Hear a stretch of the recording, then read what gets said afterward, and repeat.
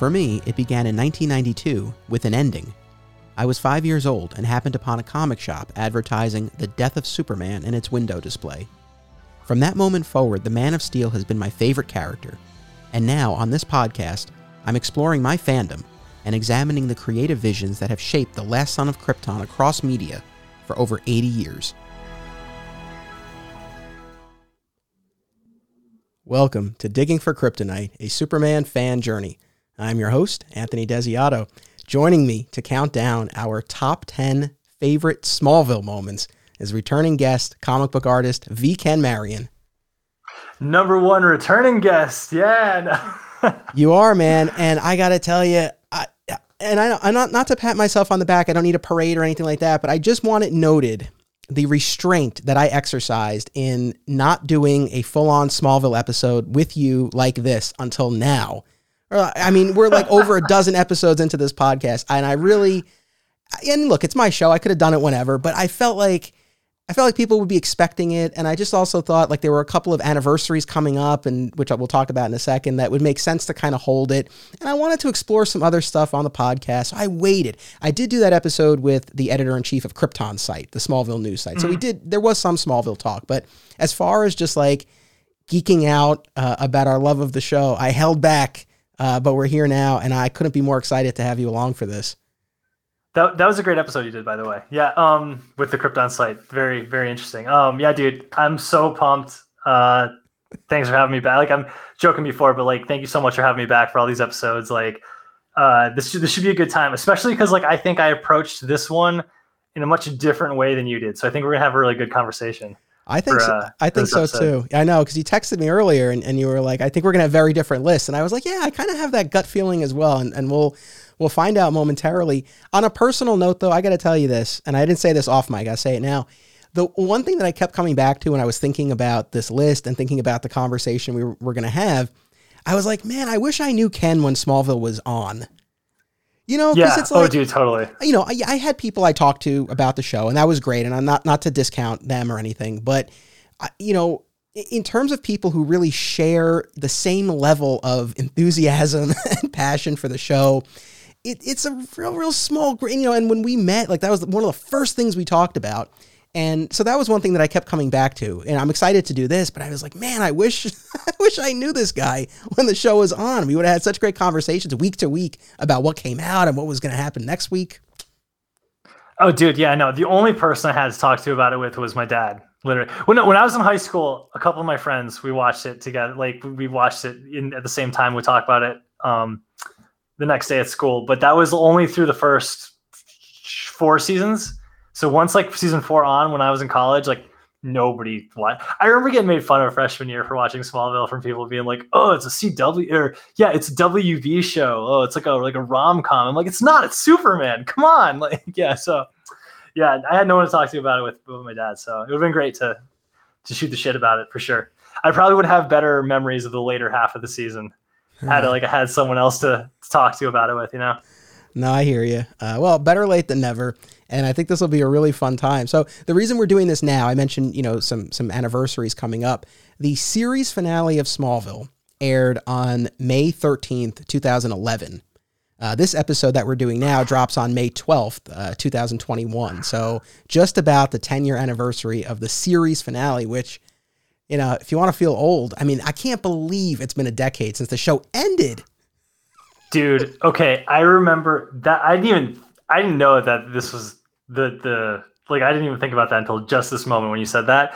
And I remember when the show ended thinking like, holy shit, I've been watching this for 10 years. Like, I remember that being like almost like a moment of demarcation in my life, being like, whoa, like a decade of my life has gone by, like, and like it's over, you know what I mean? And like I said, every week I watched it when I was home, I'd watch it with both my parents, and when I was at college, I talked to my mom and my dad about it. So like, I remember when it ended the next day, when I was talking to them about it, we were all just kind of like melancholic, you know, like, oh my God, like 10 years of our lives, like had went, like we were like reminiscing. And now, because I haven't been thinking about it, and you saying that, I'm like, holy crap, I'm getting old. I know. Well, you know, this October will be the 20-year anniversary of the pilot. So keep your calendar open because I'm probably going to be coming back to you to do something. I haven't decided what yet. We'll talk off mic, but we'll do something to, if you're game, to celebrate the 20-year anniversary of the show starting. But, Smallville has come up, and even if it's just in momentary passing, in pretty much every episode of the show that I've done so far, because it's, as I've gone on record as saying, it's my favorite incarnation of the character, my all-time favorite television show. I watched it religiously for the 10 years. And it just meant a lot to me, and it tapped into so much of what I love about the character. It presented the character at his most relatable, which is something that, I know you and I have spoken about a lot. I did want to ask you on this anniversary of the finale, do you remember what you did that day, or anything, about your viewing that, maybe was, I don't know, did you get something special to eat? Did you watch it? Well, I guess you did answer. You watched it just by yourself, right? I'm trying to think. I think I watched it on TV because it was on Fridays, right? Yes, by the end. At that point, yeah. I definitely watched it on TV because I remember going to work the next day. That's when I was like walking to work, talking to my parents about it because I worked on weekends back then. I had a day job on weekends when I tried to break in. And I remember walking to work, talking to my parents about it before I went to work. So yeah, I must have just watched it, in my apartment. And then afterwards, just knocked on my roommate's doors and been like, hey man, it was really good, Because both my roommates at the time I actually had 3 roommates at the time, and they all were comic book fans ish, read comics and stuff, but none of them watched Smallville. So they're like, oh, was it worth it? I'm like, nah, the end was cool. Last scene was cool. Yeah, I had some mixed feelings about the finale, but I remember that day. The timing was perfect because I was 2/3 of the way through law school. So the season 10 was my second year of law school. And I do remember finals ended, I think the week before. So it was perfect. I was just done with my second year of law school, finals all done. And so, I kind of had a clear, and that summer I was working as a research assistant, which was not too demanding, and it didn't start until a little later in the summer. So I pretty much had an open schedule, and it was great. And I just remember just an insane level of anticipation about that. I remember I got in a good workout. That was important to me that day. And you want to feel like Superman while you're watching it? Yeah, it's true. It's the same thing when one of the Rocky or Creed, when I'm going to watch one of the Rocky or Creed movies. It's I can't go. I got to get a workout in first. I can't go into one of those having been lazy. And then I did treat myself. So I grew up in Hartsdale, and that's where I was still living at the time. And there's a diner right down the road from where I used to live, the Fountain Diner, which I've been going to my whole life. Even now, since I don't live right there, I don't go regularly, but when I can, I do. And I remember I treated myself to a cheeseburger deluxe, of vanilla milkshake, and a grilled cheese sandwich. Nice. Yeah, nice. I went. So that's why I had to work out. It had to balance out. Yeah. But I treated myself to that, and I watched it by myself in my room, and it was really an experience. I remember people texting me after, friends of mine, even if they weren't so into the show, they knew I was, and I always thought that was very nice. There were a few people who actually checked in with me after, and they were like, "How was it?" And I was like, "It was, well, again, I had some mixed feelings, but overall, I enjoyed it." Yeah. Nice. So yeah, here we are to count down our top 10 moments. Now, we'll do the quick disclaimers first. So we didn't try, or at least I didn't try to come up with the objectively best moments of the show. These are my favorite moments of the show. I think they're, in a lot of instances, I would also consider them the best moments, but not necessarily. There are some that I might like because they're funny or they just happen to strike a chord with me. So I did approach it from more of that personal perspective. Did you go more objectively best? Okay.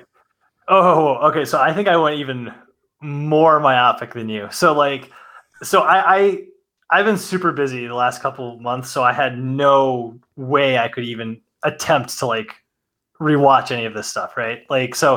Even if it was a one season of a show, maybe I could have, but 10 years, it was even then I was like, I'm not even going to attempt it, right? So I approached this more on, when I look back at the show, what are the key moments that when my gut, even when I made my list earlier this week, it was okay, I need 10 moments. It was my gut, the first 10 for the most part, that instantly popped into my head and like stayed with me, and like the moments that like really held weight for me. And this is why I think our lists are going to be different, because most of mine are like literally moments. Like they're like visual moments that I'll explain to it as we go on. But this show, when you're talking earlier, this show is the reason why Superman's my favorite character. Like,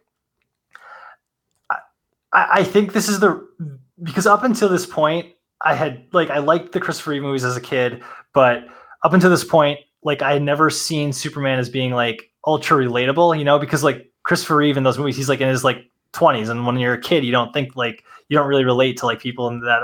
So like I was like a teenager when this was coming out, and like he's supposed to be a teenager even though he's like 30 or whatever, but like it held that weight to me where like he felt cool, he felt relatable and all that. And there's also like an iconography with Superman that a lot of other characters don't have, and I'll explain that as we go on. But that's how so many of my moments kind of relate to not only like the story of Superman, but kind of the iconography of superheroes, and how Superman is almost like a cipher for superheroes in general, if that makes sense.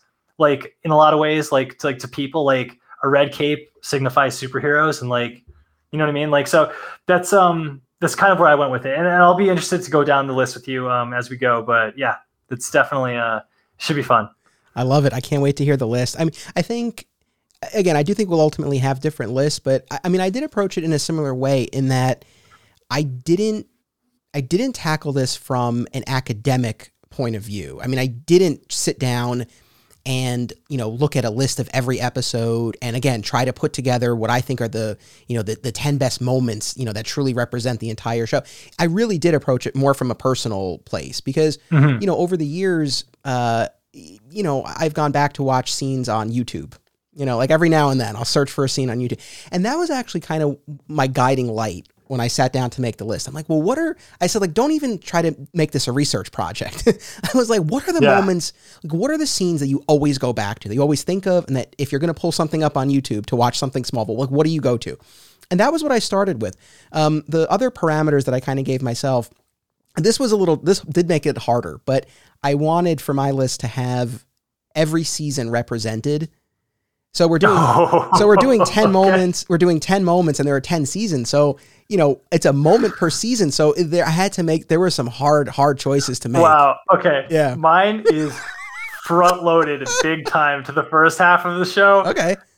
Maybe even the first season, maybe even the first episode. Like, I mean, it is like a really like, okay, this will definitely be, I mean, let's say like, let's do the same rules as last time we did our top 10 characters, that if we have one that doubles up, we'll save it for when it's higher. So if I have one at 10 and it's for you, it's 4, we'll save it for 4. Okay. Just to give it more of a spotlight.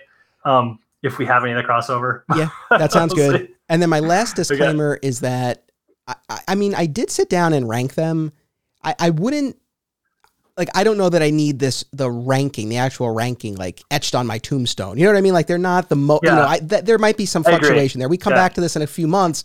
I might feel a little differently. So, you know, the ranking is not set in stone here, but for the most part, generally I do stand by this list, and I think we should just get into it. Yeah. So as the guest, sir, please go first. What's your number 10 moment? Okay, I'll go first. This will be a good barometer for like, I think the differences in here is how it's going to be. Okay. My number 10 is, this moment always stuck with me because I thought it was kind of humorous, but it also talked the iconography of the character. I believe it's in season 1. It might be season 2, but Lex and Clark are at like, I don't know, some kind of like gala or like art event. And there's like a Roman suit of armor that Clark's looking at, and it's got like a red S with like jewels on it. And like in the camera's kind of like hanging on it for a little bit. And it pans out and you see Clark looking at it, and like it looks like a Roman suit of armor with a red S on it. And he's looking at it, and Lex comes up and starts talking to him about it, saying it's like Alexander the Great or someone's like suit of armor. And Clark goes, I just can't ever see myself wearing something like that in a battle. And like it's like that moment of like, it's so clearly not the Superman suit, but like you instantly know what it is. You know what I mean? The iconography of it, and like the fact that like the first half of the show did so many great visual nods like that to allude to what would become of like how he would become Superman, and the irony of him being like, this is like kind of hokey. Who would ever wear something like this in the battle? You know, like I just always thought that was like a really fun moment in the show. No, I remember that. And yeah, that stuff like that was really cool. I mean, it was, I think the show made great use of the fact that the audience knew where he was going, even though he didn't yet. So you could do nods like that. And to your point, which I think is a great one, that the imagery associated with Superman is so iconic. I mean, he is a global icon. It's like, even if someone has never read a comic, it's like, if you show them the image, the symbol, it's like, there's that instant recognition. So it's like, you can really accomplish a lot with even just, the scene you just described. And yeah, they did a lot of stuff like that. And yeah, a lot of, I remember most of my list is stuff like that. So gotcha. No, I mean, I think the difference with my list is I went, I guess, a little bit more scene based, I guess, than like just a visual, a visual cue necessarily. But yeah, I am still very curious to see if we'll have overlap. Oh, and I said this to you, and I'll share it if and when it comes up, or if not, I'll say it. There were a couple of things that I purposely left off my list because I'm like, well, I'm almost positive Ken will have that, and so it'll be represented. So there were a couple of things that if someone's like, I can't believe Anthony didn't have that, it's like, well, I figured he'll have it. Okay. We might have it. Okay. What's your number 10? All right, my number 10. So this, it might be a little like an under the radar moment, but to me, I think was really pivotal in the later seasons. So season 8, episode 1, Odyssey. We pick up, after the end of season 7, and Clark's been rendered powerless in the fortress, and he's wandering. He's kidnapped by Russians. He's in this prison camp. Oliver comes to rescue him, and we go from there. Towards the end of the episode, Oliver is under some mind control. I forget what the setup to that was, but he shoots Clark with an arrow, and Clark is dying, and he has this vision of Jonathan and Martha and Lana, and then Martian Manhunter intervenes, flies him to the sun, which restores his powers, and then that leads to the moment that I want to talk about, where Clark wakes up in the barn, and J'onn J'onzz is there, and Clark articulates in that scene what had been a frustration of mine with the character and with the show at that point, because post Jonathan's death halfway through season 5, like the rest of 5 and 6 and 7, there was a lot of really great stuff in there, but it felt like they were kind of treading water. There wasn't really a lot of forward momentum. Clark wasn't in school anymore. He wasn't, pursuing a superhero career. He was kind of like hanging out on the farm, still pining for Lana. And it just kind of felt like the character was stuck. And the moment that I just love is, Clark says to J'onn, he's like, I've written eulogies and I've watched people walk away from me, but I've never really said goodbye. I've been hanging on to a life on this farm that hasn't existed for years. And J'onn says, well, so what are you going to do? He goes, I got to let it go. It's the only chance I have of finding a new one. And the episode ends with him taking a job at the Daily Planet across from Lois. And they have a great, like really fun, scene where they're bantering with each other. But it was just that moment. It just stood out to me because it really signaled that we're taking a big step forward. And season 8 was a big transition point for the series with, major cast departures. Lex was gone. Lana was gone for most of it. Lionel was gone. I mean, it was a big change. And I just like that they were moving the character forward and that Clark articulated it in that way. So that was my number 10. Nice. As I expected, yours are more like substance based, and mine are going to be more like visual based. I think that'll be a perfect. I think that's a perfect compliment. Then I think that works. Sounds good. Yeah, that sounds good. Okay, that is a good. I those seasons are very fuzzy in my mind, so I don't have a ton to add to it because I never actually rewatched any of those seasons. Like seasons 8, 9, or 10, I never actually rewatched them after seeing them on TV, but now that you mention it, like I remember like everything that you said. That's when he started wearing the gray shirt, right? The gray shirt with the white sleeves. Yes. It was like around that time. Yeah. We talked about that before. Yeah. Because that's when Anthony started wearing the gray shirt with the white sleeves. Yeah. So funny. Okay. Number 9. Yep. Okay. So this is actually in the later season. This might have been season either 9 or 10, you'll know more than me, but it's when Clark reveals his identity to Lois, and she it was in the Daily Planet, and he like reveals her identity, and she kicks a stack of books toward him, and then she walks over and she steps on top of the books and kisses him. Like, great scene, great visual like representation of that like moment, and I think she already knew, right? Like, she already knew he was Superman, so she was like waiting for him to tell her, and it was like as soon as he starts like taking the glasses off, she's like instantly like, yeah, what took you so long? And like the whole like kicking of the books and like walking on top of them and stuff, like very cool they did that. Yeah, that was season 10, and I love that moment too. I'm glad, and that, sorry to say that's not on my list, but I'm glad that you have that here. Yeah, that was such a great. I remember that very well. Yeah, where she kicks a stack of papers over and then she stands up on it, right, to raise herself higher so she can kiss him, and she like tackles him too, right? And then they fall back. Yeah, it was. Yeah, that was great. Well, great pick. Wait, did you have anything else with that one? No, just that, because like I'm sure you had the same frustration, like as like me, like everything's taken forever, and like that kind of felt like a moment, like finally, you know what I mean? Like, it kind of felt like one of those moments. So yeah, it was so satisfying, and the fact that there were so many instances throughout the show where the series did a good job of showing you why Lois was the one for him, but Lana wasn't. And it's like Lois knew his secret, but she didn't give him a hard time about it. She just was there for him in whatever way she could be. And, when he was ready, they had that moment and it was great. Yeah. I love that scene a lot. And she's the best Lois so far. She is the best Lois, hands down. Yeah. All right. So my number 9 is a moment from season 9, actually the very end of season 9, the episode Salvation.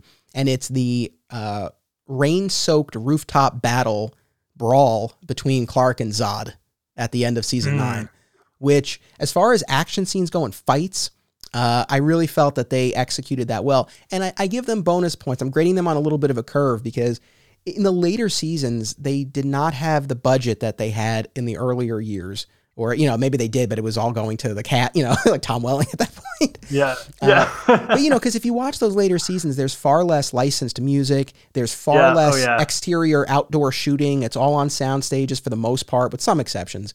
But I thought they executed it really well. And I thought, in seasons 8, 9, and 10, they didn't have Lex. They didn't have Lionel. So we got new antagonists. We got, Tess and Doomsday and Zod and then Darkseid. And honestly, Doomsday and Darkseid were their versions were kind of wonky. There are aspects that worked, but overall, I think as fans, it left a bit to be desired. But I dug their take on Zod. I thought it worked well. And I love that final fight. I thought it was really cool, really well done. It showed that Clark was tough. It also showed his heroism and his willingness to sacrifice, because that ends, Zod and the other Kandorian clones are quote unquote ascending to another plane, which is really just the Phantom Zone, as it turned out. But, Zod sought to save himself by using blue kryptonite to render himself human so that he would not ascend with the other Kryptonians. And so that leads to this powerless fight between Clark and Zod because, they're both near the blue kryptonite. And then they get to the edge of the building and Zod is like, everyone on this planet, including the woman you love, will kneel before Zod. And Clark's like, you already destroyed one world. I won't let you take this one. And he takes the dagger, the blue kryptonite dagger, and plunges it into himself to get it far enough away from Zod that Zod will ascend with the other Kandorian clones. And then Clark falls off the building in Christ pose. And that's how the season ends. But that I just thought was such a badass fight scene and moment. So that's my number 9. Nice. Yeah, I love the actor who played Zod on Smallville. He was good. Like you said, those other villains like Doomsday and Darkseid, even Tess. I was like, but the guy who played Zod was badass. And looking back, I remember when we talked about Smallville before. I said the black trench coat look for Superman was kind of like dumb. Now, after having like seen the Snyder cut and being like all hopped up on the black suit with the silver S, I think it's kind of cool. I still don't like the trench coat part of it, but like if you had like a black leather jacket maybe with like the silver S on the black t-shirt, would have been awesome. Yeah. I'm 100% with you. I didn't mind the black, and I like the spray painted S on the black t-shirt. Yeah, the trench coat was what I was a little bit. That's why I like that scene, because he takes the trench coat off. He's wearing just the t-shirt, right? Yeah. It looks cool too. It looks cool. It's just the t-shirt. Yeah, it was good. Yeah, it was a cool scene. So that's my number 9. Yeah, cool. Very cool. Okay, what's next? Number 8. Okay, this one's from I believe this is season 4, the beginning of season 4, when Clark is, he's like, you're gonna have to get the details for me. He's like got like Kryptonian AI in him or something when he flies for the first time. Yes, and he goes after the crystals. the crystal, whatever the crystal is. There's a crystal on Lex's plane. Lex is flying a plane. Yeah. And Clark, I can't remember how he got to this point, but he's like got like his personality is gone. He's just like a Kryptonian, and he takes off and flies for the first time. And he's wearing the black. He's all black too. He's got all the black shirts. He's rocking the all black look. But he like flies, and it looks badass. Like when he takes off and when he's in the air. And like he looks like just like Superman, and it looks so good that they even use it for the opening theme moving forward after that. When he's like, it looks like that Lionel Yu drawing where he's like flying and like it's like right underneath his like chin, and like you like see like the air rocketing around him and stuff. Such a great moment. And like when he flies into the plane, and he pulls the crystal out. Such a good moment. That is such a good pick. And you know, it didn't immediately come to mind, but that is an iconic moment of the show. And yeah, so the quick backdrop to that was the end of season 3. We leave Clark. You know, this was the point before there was the fortress, but there were the cave walls. Remember right? And that was how he was able to communicate with Jor-El. And it ends with him like in the cave walls, and Jor-El says, you know, you will be reborn. And so at the start of season 4, Clark's been reprogrammed by Jor-El, and he is now just a cold, calculating Kryptonian. He's only Kal-El at this point. And he sets about to reclaim these 3 stones or crystals. And he won't ultimately succeed until the end of season 4 with the formation of the fortress. But yeah, in that season premiere, he has that flight and he goes to Lex's plane. But yeah, that takeoff, I remember, right? Because he's on the farm with Martha. Yeah. Right? Yeah. And he takes off. And it like knocks her back. Yeah. Like the shockwave like knocks her back. Yeah. Yeah. And like by today's standards, the effects are like kind of like whatever. But like at the time, we've been watching for 3 years at that point with him never fly. The only other hint of him flying was in episode 2 when he was like hovering over his bed and he wakes up. He's like asleep and he's like floating and he like drops. And that was like it. And then every episode after that, my dad was always like, is he going to fly this time? Is he going to fly this time? And then when he did, it was like, so like, yes, finally. And then like, I thought he was going to fly forever after that. But then it was like, nope, back down to like being on the ground. Yep. They forever maintain, no flights, no tights. But to your dad's point, it's like, looking back on it, I don't know. It was maybe not the best call to have him floating in episode 2. Yeah. Because I feel like then it does set that expectation. Like, oh, he's going to fly. And it's like, no, he really won't. You're right. You're right. But I think maybe they did that so that it was clear that he eventually will. Yeah. You know what I mean? Like, so it wasn't like this thing where like, well, this version of Superman doesn't fly. Like people would have just like, maybe like thought that, but I don't know. Like sometimes I wonder, like, I feel like he should have started flying in season 4, like just like for good, like would it have been that much more expensive? Like, would it really have been? I mean, it depends. I guess if they did full on flying sequences like that all the time, I guess, but I mean, what they probably would have done, they would have, it's like with the super speed. After a while, you just saw him like zip off. You didn't follow him as he went.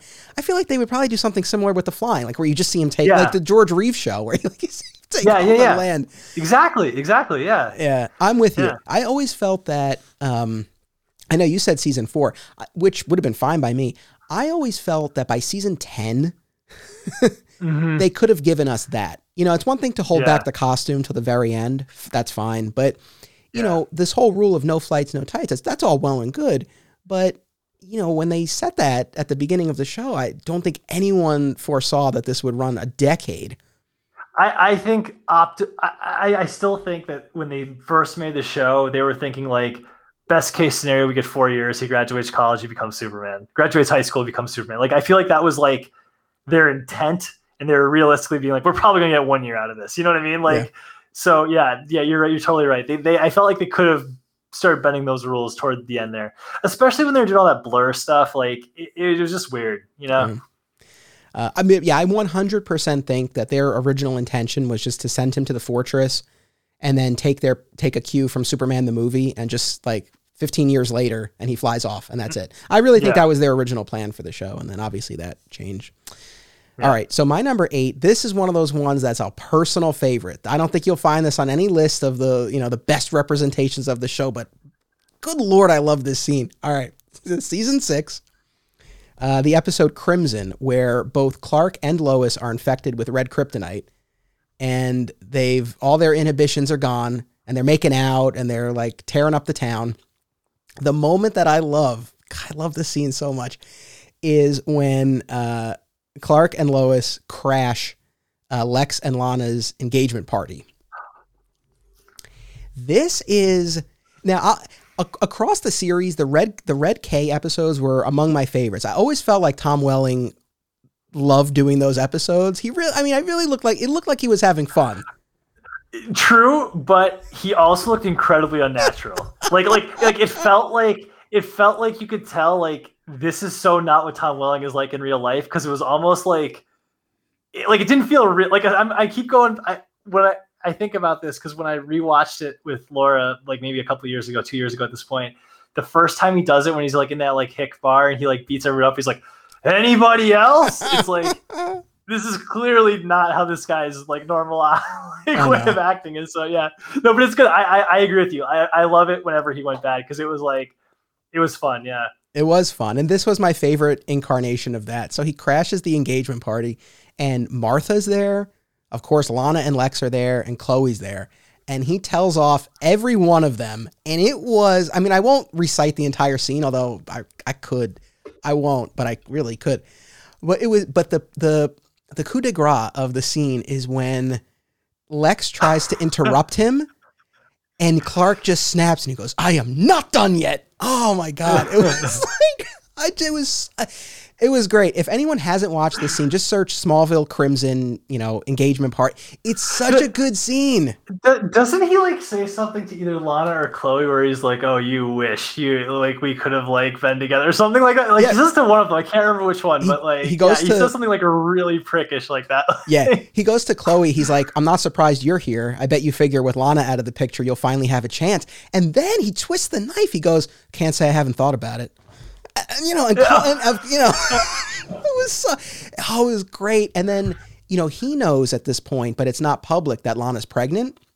Although it turns out she wasn't. Lex had just made her think she was, but he spills the beans about her pregnancy, and he throws Lex a little baby toy, and he's like, "Congrats on sealing the deal." And then Lex now tries to physically stop Clark, and Clark just like flings him across the room. It is, my God, I love this scene so much. That is my number 8. Nice. That's definitely a funny one for sure. Like I said, anytime Tom Welling does the Red K Clark it's always a blast, because it's like, I feel like I like to think that Tom Welling in real life is very much like Clark, because I kind of feel like he is, you know what I mean, just based on the podcast and stuff we listen to. Like not one for one, but like in the same kind of like general vicinity. So like when he's acting like crazy and bad, like I feel like there's something like very unnatural about it, which makes it even better. Yeah. Yeah. It's true. Yeah, I'm with you on that. And when you bring up the anybody else, I remember that scene. That was, I know. Oh, dude, totally. Yeah, that almost made my list. I'm going to say that almost made my list because of how like ridiculous it is. But yeah. Yeah. So, So that was my number 8. What you got for number 7? Nice. Okay. Number 7, this is probably on your list. It's probably higher, but it's the last shot of the season finale when he like rips open the shirt. Is that on your list? Oh, of the entire series. Yeah. Not on my list. Not on my your list. Okay, yeah. Dude, the last moment when he's like going up to when he hears danger, he goes up to the top of the Daily Planet, he starts running forward, undoes the shirt and pulls it open, and you see the S, you see him. It's what I wanted the whole damn show is what I want to see was him in the suit. So yeah. Yeah. I mean, what else working? I mean, they made a pop out of it, for crying out loud. It's like an iconic moment of the show. It is. And it, like for you, did that make up for not actually seeing him physically wear the costume that was all CGI in the prior scenes? Did it make up for it? Or I just wanted to see him in the suit, like in any form of the suit. What I joked for years was that I wanted to see him, like I always said I wouldn't be happy unless he's like in the suit, full on, staying on top of the planet, puts his arm out and an eagle flies down and like lands on his arm. Like that's like what I really wanted to see, was like the whole 9 yards, like all an American flag behind him, like everything, But I knew that was unrealistic. So, I mean, I felt like what we got was as good as we were going to. And like, they honestly didn't even need to do that. They could have like done something even like more subtle than that. So I'm glad that we got that at least, Yeah. Overall, I'm with you. I mean, in the moment I was very frustrated by the CGI costume in the prior scene, but that moment of the shirt rip on top of the deli plant, like that was satisfying. I felt a catharsis in seeing that scene and just that iconic moment. So yeah, no, I'm with you. That is a great moment. What about the moment when he was like in the plane, like you see his head through the window of the plane and you see like the CGI cape, like flittering a little bit. Like I kept being like, oh my God, they're going to show it. Like, and they never did. Yeah. So, and I know I've said this on other podcasts, but it was the weirdest feeling watching that finale, assuming, because it's like, he gets the costume and he puts it on in the fortress and he flies out and, you don't get a good shot of him yet, but then there's a commercial break and you figure, okay, like when we get back, like this is it. And it's like scene after scene of these like close-ups of his head and then like these really, really like far away shots. And it's like, with these tiny little animated, yeah. And it took me like, and it's like, I didn't know what was going on. And I was like, there was this weird disconnect for me where I was like, it took a second to click. I'm like, oh, this is what they're doing. Like they're not showing him in this. Okay, I'll be honest. Even the night watching it, I was kind of disappointed because like I never got that click until the show ended, and then I was like, "Oh, we never actually got him in the full blown suit." But we got the last moment with the shirt, which was close enough. So, yeah. Which I think was the Brandon Routh suit, wasn't it? That's what. Wasn't he wearing the Brandon Routh suit? So, like at the beginning of season 10, right, where the season 10 premiere ends with a shot of the costume in the fortress. Martha had made it for him. He was going to wear it, and then Jor-El like zapped it away. He's like, "You're not ready." And then we see it in the fortress, and that was the Brandon Routh costume that they used. In Smallville, is the S a Kryptonian symbol, or is it something his mom makes up? No, it's a Kryptonian symbol.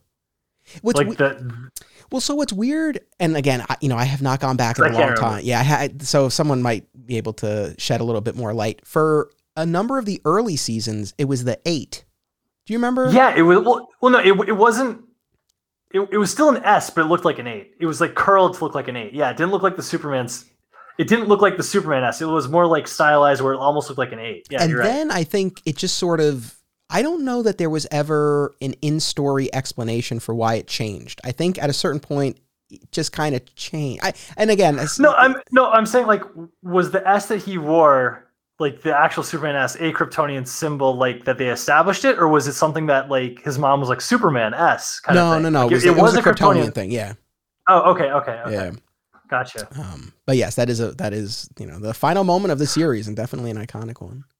Speaking of the 8, did you notice when he played football, his number was 8? Yes. That was something I picked up right away, that it was like, because it's like the closest thing you can get to an S. Yeah. Yeah, that was cool. All right, my number 7, I have a feeling this is on your list. I would actually be surprised if this isn't. The end of the episode Run, where he races with Bart.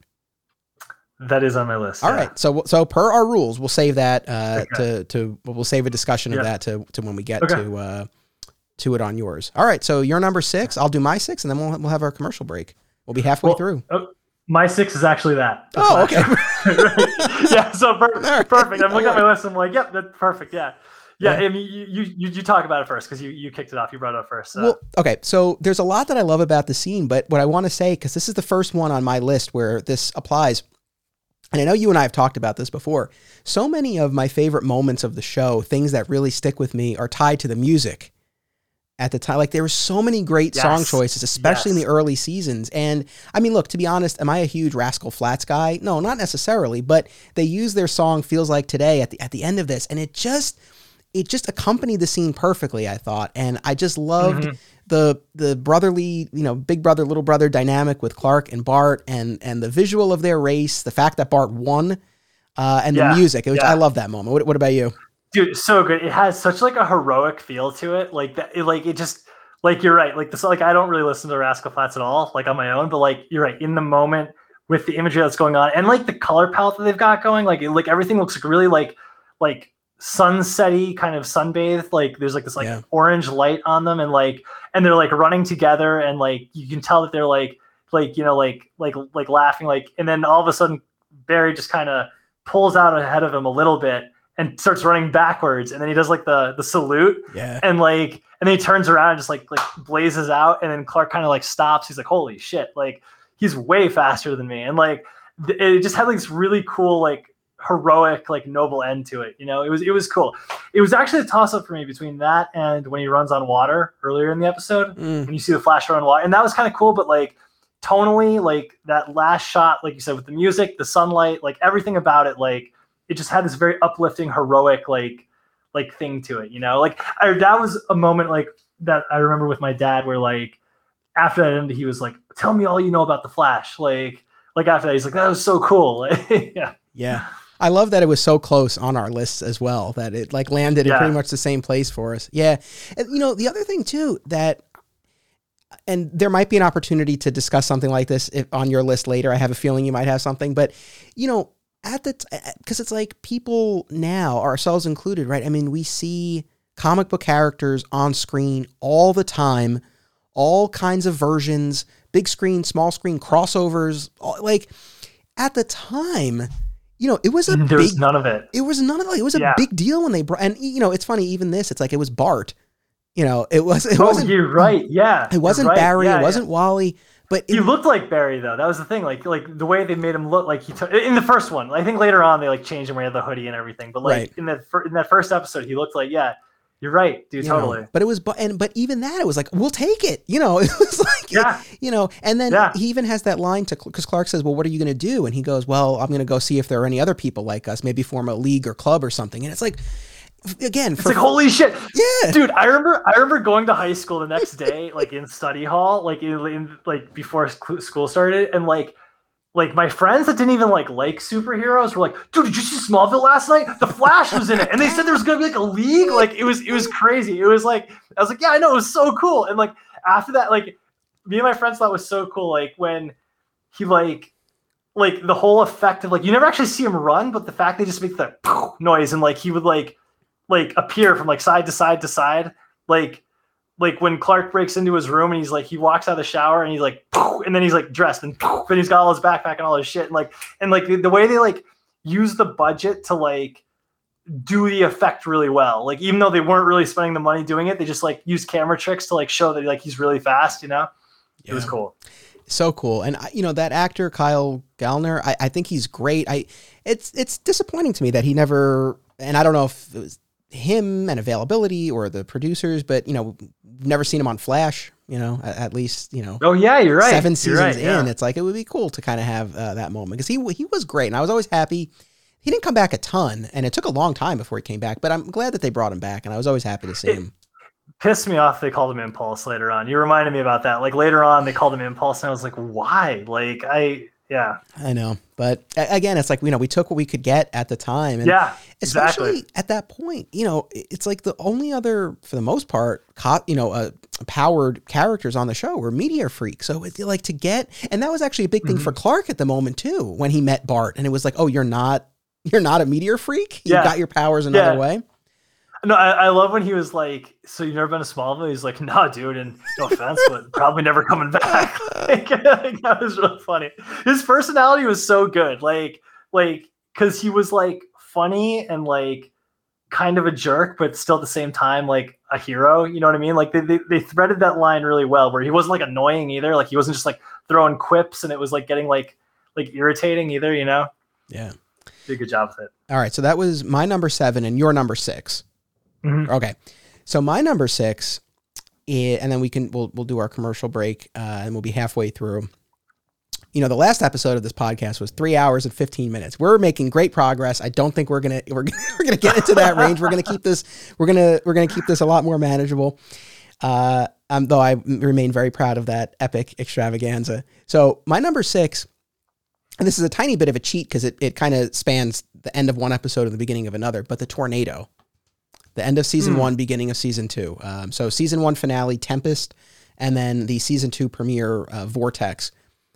It's on the list because it was just, well, actually, two main reasons. One, when I think of iconic moments from the show, like the end of that season and the twister and Clark, you know, racing up, on the road and seeing Lana in her truck about to be swallowed up by the tornado. And then it happens and he races into the tornado, and that's the end of the show. I was like, it was such a cool moment. And then the other thing that I love about it is that, you know, it's the only instance in all of the finales where it's not a Kryptonian threat or something he brought about that he's then going to be guilty for. Like, it's just a natural disaster, a natural event.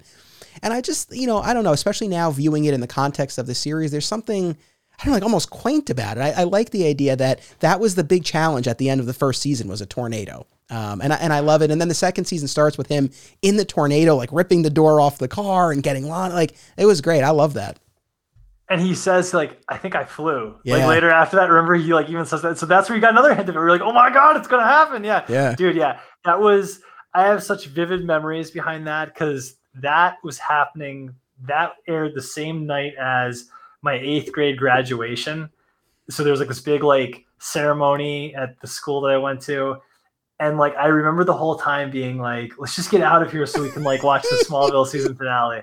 Like it's the Smallville finale. Like, come on, like, let's get out, let's get the show on the road. Like, and then, yeah, it was one of those things where, like, we taped it on VHS, then rewatched it when we got home. Yeah. So good, dude. So good. Yeah. It's so funny you bring that up because just earlier tonight, it was thunderstorming. It was like, it started kind of, the weather was getting dicey around here in White Plains. And we went out to get food. On the way back, the wind was like hellacious. Like, it was like insane. And I actually had the thought, like, this is like the Smallville season finale. Like, I feel like there's a tornado coming. And like, cause I was thinking about this list and like, I was all clicking in my head. So it's very funny that made your list. Good choice. Good choice. I have similar experiences though with, getting anxious at not being able to watch an episode immediately. The two that come to mind are, it was during season 3. My parents and I took a trip to Puerto Rico, and I think I'm trying to remember.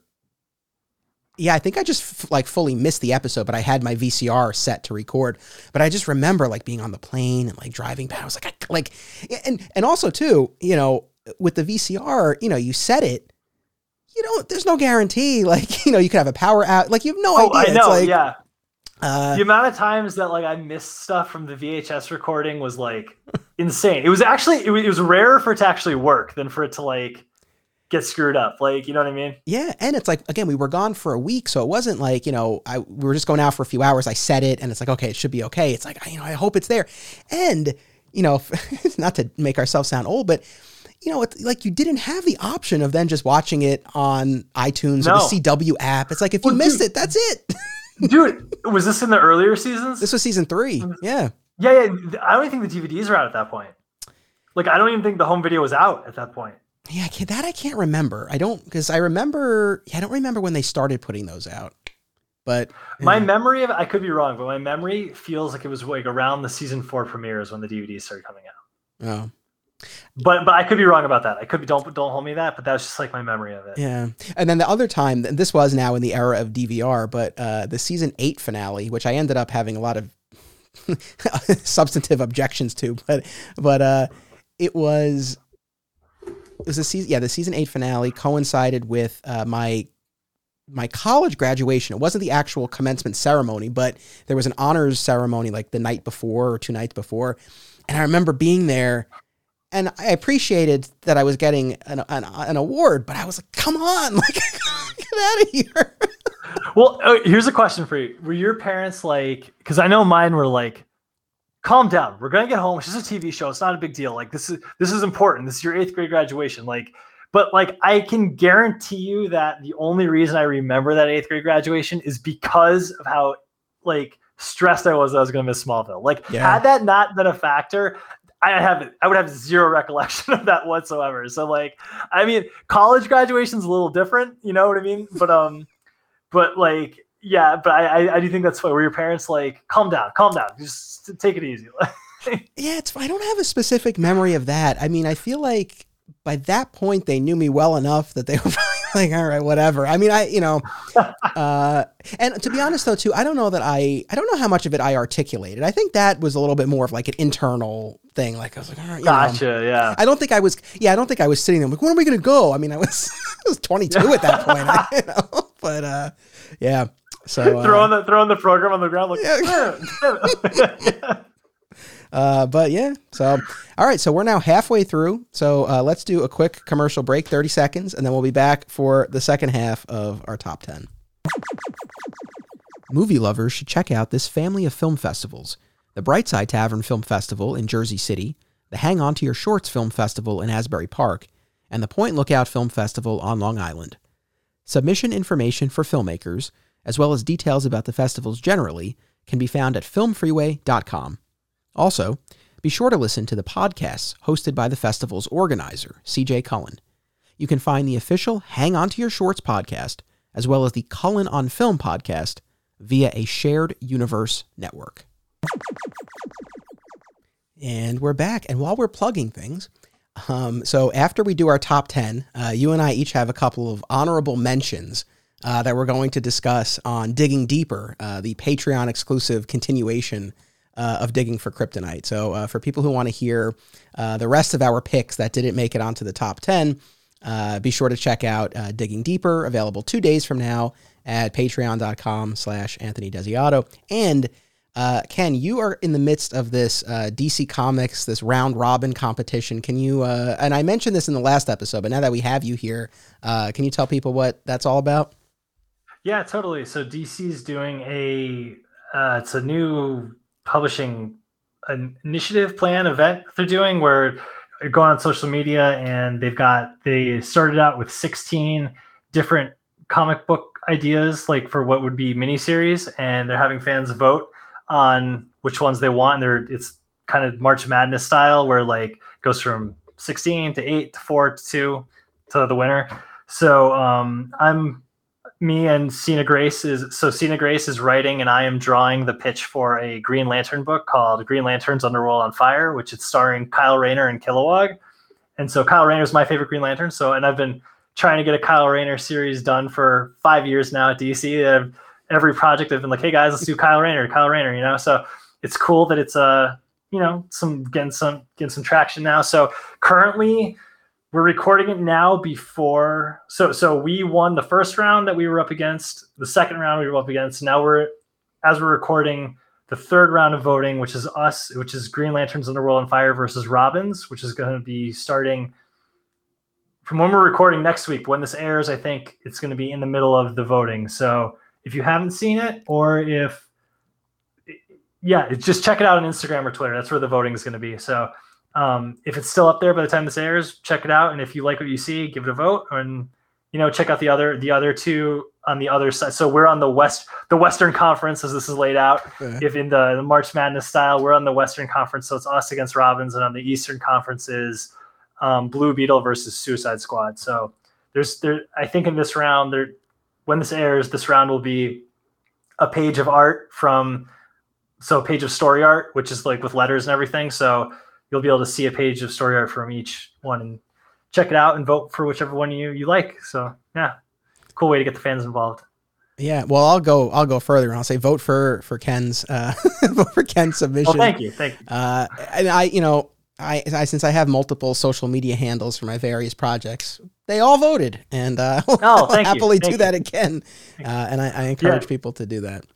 I mean, yeah, both me and Cena are both huge Kyle Rayner fans. Like when, I had never met him before, but when we started on this project, we messaged, and we're texting about how we both before like it went, was posting stuff, but how we like both had the same Kyle Rayner action figure from the JLA Kenner series and everything. So yeah, we're both huge Kyle Rayner fans, and the script that I read from Cena, it's really cool. It's like classic Green Lantern, Kyle Rayner, action packed. Like the personality that he wrote is dead on, dude. Like dead on, like classic Kyle Rayner. So if you're a Kyle fan or a Green Lantern fan, definitely think about giving it a vote, because me and Cena, we're both like two fans who like want to make a cool story for Kyle, So.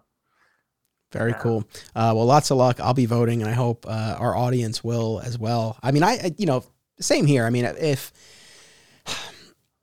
I get the appeal of Hal Jordan, and I know this is a separate conversation. I get the appeal, and there are Hal stories that I like, but ultimately, I think my heart is with Kyle, and I think there are just more angles to explore with Kyle to like really dig into the character. So. Yeah, I mean, I love Hal too, and I love John. Like I said before in our top 10 characters, that those three are kind of like they occupy a similar space in my favorites. But like, if I really had to pick one, like Kyle definitely edges him out, just because like the nostalgia for me, he just looks the coolest. His costume, and I'm getting to draw the cool costume, with the black suit, the white patch, and the big crab mask. So it's great. I love it. All right, so back to our top 10 Smallville moments. So you're number 5. Number 5. Okay, let me see here on my list here. Okay, this is from season 1. This is, do you remember the episode where Clark and his classmates are on a trip to the Luthor Corp plant? Yeah. And the Jitters, I think the guy with the Jitters, who was an old farmhand that used to work with, I think, Clark's dad. Yep. He had then gotten a job at the Luthor Corp plant, and there was an explosion, and he got the jitters. The kryptonite got embedded in his skin, and he started like shaking a lot. Yep. And so he basically held the Luthor Corp plant hostage while Clark and his classmates were on a field trip. Field trip. There we go. Field trip to the Luthor Corp plant. And so the whole episode revolves around all the parents, like the Kents and all the school parents, like kind of outside, and the cops and everything outside the perimeter, while the guy with the jitters has everyone hostage, and there's like the back and forth. It's like a very hostage kind of episode, and it ends with Clark saving the day and everyone getting out, and all of it, and Lionel's there, because he's like, my son's in there too, we need to, so it ends with them all getting out. And to me, I always think about this when I think about Smallville, is that episode ends with it's like in the foreground is Clark like hugging his mom and dad, and they're like, oh, Clark, we're so worried about you. And he's like hugging them, and like, and you can and they're just like so happy to be together, and you can see that family warmth. And then like it pans back and you see Lionel give Lex a hug, and he's doing the whole like, Lex, my son. And like, you can tell he's like putting on this big show, and like, he's like gives Lex a hug,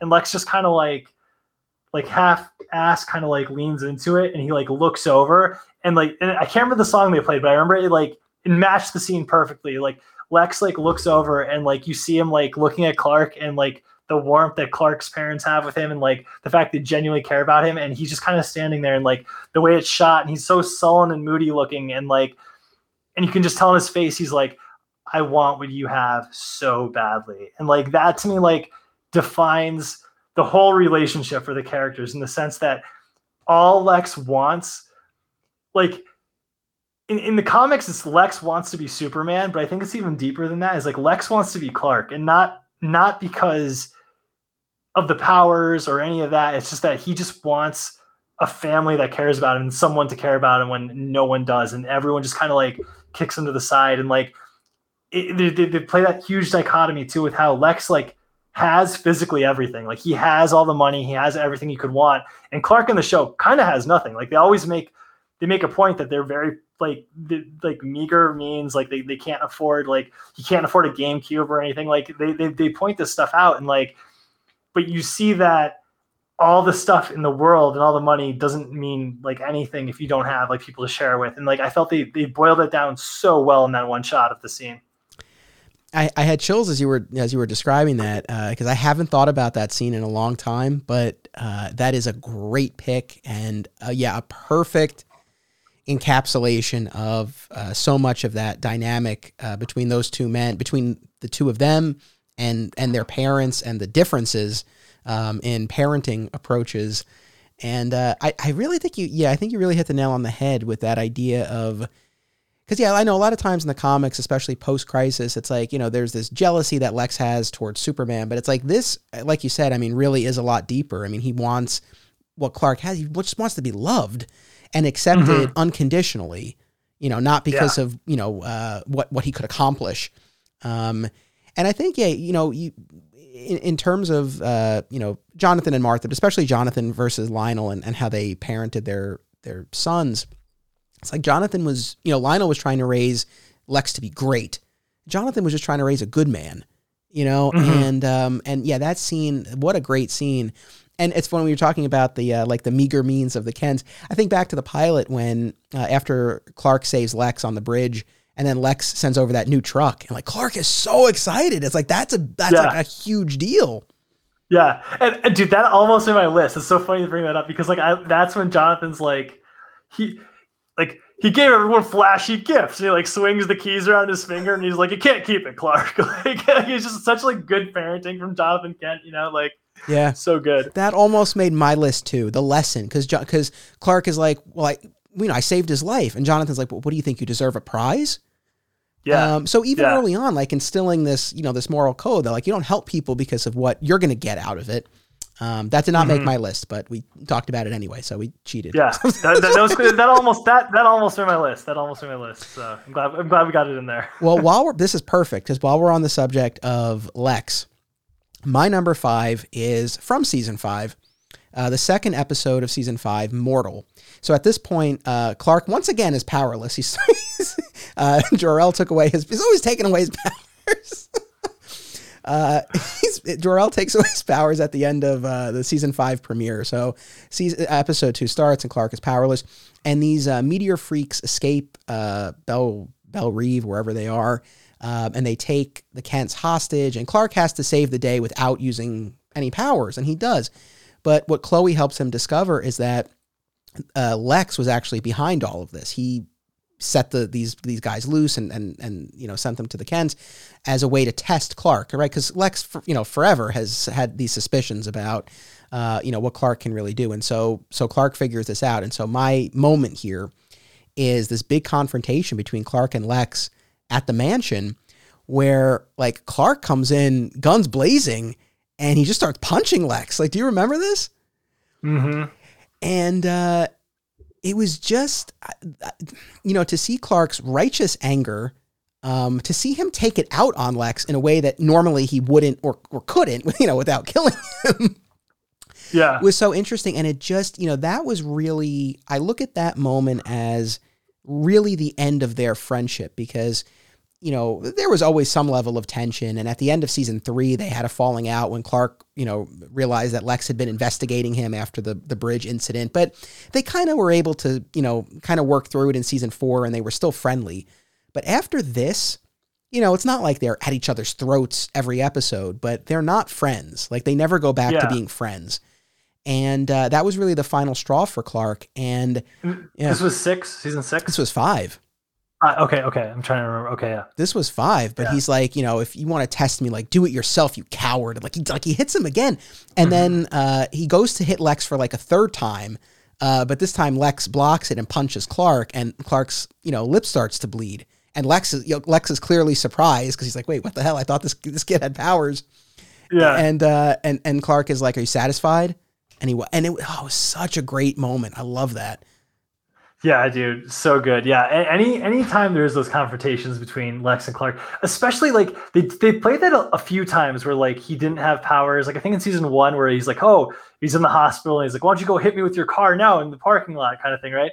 And like it kind of illuminates this crazy leap that Lex makes, where like he thinks he's got superpowers because he pulled him out. Like if you step back and think of it, like we don't question it as an audience because we're like, oh no, it's Superman. He clearly, but like, if you don't have like the mental tether for knowing what Superman even is, like it's a crazy leap that Lex makes, that he's just so sure of that. Like this guy's got powers and he's invulnerable, and like clearly he's like running around fast and like like. I know no, I know that is very, very true. Like if you don't have that frame of reference, I mean, what's the likelier scenario that he has powers, or that I don't know, it's just a freak thing, or I don't know, like he had adrenaline in the moment, like you hear about a parent lifting a car to save their child. It's like maybe it was something like that. It's like, why do you think he's an alien? I don't even know if he thinks he's an alien at that point. He just thinks he's like a mutant or something, Yeah. Well, I guess in Lex's defense, now I'll play devil's advocate here. I mean, it is Smallville, and they do know that there are these meteor freaks. Like they know there are people with powers, although not at that. I mean, that's the pilot. So I mean, that's the very beginning. But like as we progress, I mean, all the characters know that there are people in the town with powers. So I guess the fact that any of them might think like, oh, Clark, has powers. I mean, I guess it's not so much of a stretch, but I don't disagree with you. I mean, like that is quite a leap. So that's my number 5. Nice. Okay, what are we on, 4? Yes. Okay, we're gonna keep this Lex centric. It's I think it's in season 1. Like most of my picks, it's in season 1, and it's the old lady who can like see the future. Yeah. Do you remember this? Yeah. I think this was like in the first 5 episodes too. She like touches Clark's, or not Clark, she has this premonition that she has this ability, like a meteor power, that she can see the future. And like it's built up. I can't remember if she actually sees the future, but she does. She does actually see the future, right? With people. Yeah. And the very end of the episode is Lex has been hearing all about her from Clark, and he goes to talk to her, and she touches his hand, and it flashes to Lex as the president with the black glove from the kryptonite poisoning, and he's standing in a field, and then it starts raining blood all over him, and he's standing in front of the Oval Office, like, right? Like, yeah. And he's in the white suit, and like it's raining blood on him, and then the old woman dies because she like can't handle the truth. But like, it only reinforces my thing that Lex is the president. It was like a way bigger deal than it was like in the comics, you know? Like, remember we talked about that? Like, it was only like a year and a half in publishing time, but in my head, like, no, Lex is the president for a substantial amount of time.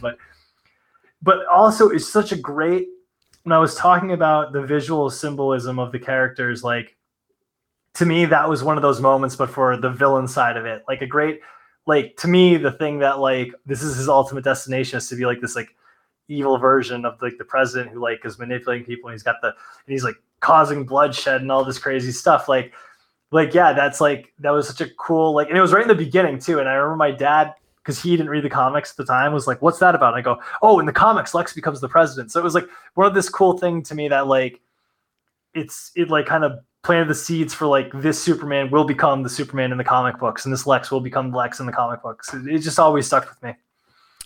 Yeah, that was cool. I remember that, and that was really early on, and she sees Clark's future too, right? Like we see from Clark's point of view, like him saving all these people, right? Like zipping around. Yes. Yeah. And then do we see, is that the episode where we see the cape? Like we see the little bit, like, hang on to that. Okay. All right. Yeah. But that's a great pick. Yeah, I'd forgotten about that, but yeah, I mean that I know you're right. That imagery of him in that white suit as the president, and we'll see that revisited a few times before the series, including in the series finale. Mm-hmm. Isn't that what his pop is too? Is it, or am I wrong about that? Oh, is that his pop? I think it is. Yeah, I have to double check, but I think that is. I think it is, because I think we were complaining about the fact that the pops they picked were like, from like these like strange moments from the show, and not like their iconic looks. Yeah. Yeah, exactly. That did drive me nuts. But yeah, I think that is you're right. Yeah. So that's number 4. Okay. My number 4. Now, I don't know if this might be surprising, but I think it's one of my favorite scenes. And I also just feel like it so perfectly captures one of the relationships of the show, a cornerstone relationship of the show, and also really represents like the whole, what a big part of those early seasons was about. It's the Klana scene, the Clark and Lana scene from the end of season 3, episode 2, Phoenix. This is the song with Dido's this is the scene with Dido's white flag playing in the background. So this was after Clark had put on the red kryptonite ring, and he spent the summer like tearing it up in Metropolis, and he pushed Lana away, and now finally he's back on the farm. Things are settled down. But they had started a relationship before this whole episode, and now, things are very uncertain. So, Lana rides up on horseback, and, Clark is fixing the sign on the Kent farm, and they're outside, and Dido's playing in the back. Again, not a huge Dido guy, but the song like just fits so perfectly.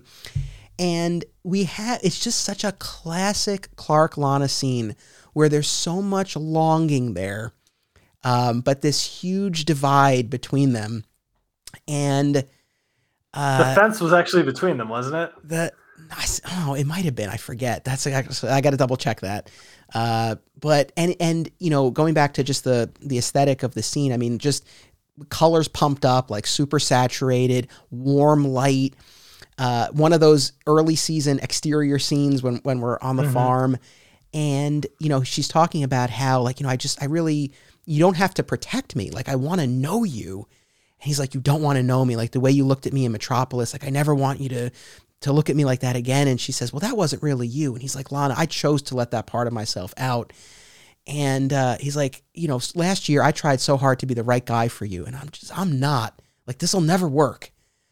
And she gets on her horse and she's like, Clark, you never had to try. And she rides off, and it's all the angst. It's all the angst. It's all the longing. It's just everything that was their relationship. And it's like, we would get so many versions of that scene over and over that, after a while it got kind of tiresome. But at the time, I just thought it was a great scene, and it just summed up, like, if you had to say, like, well, what's a scene that really sums up their relationship? I would say watch that scene. So that's mine.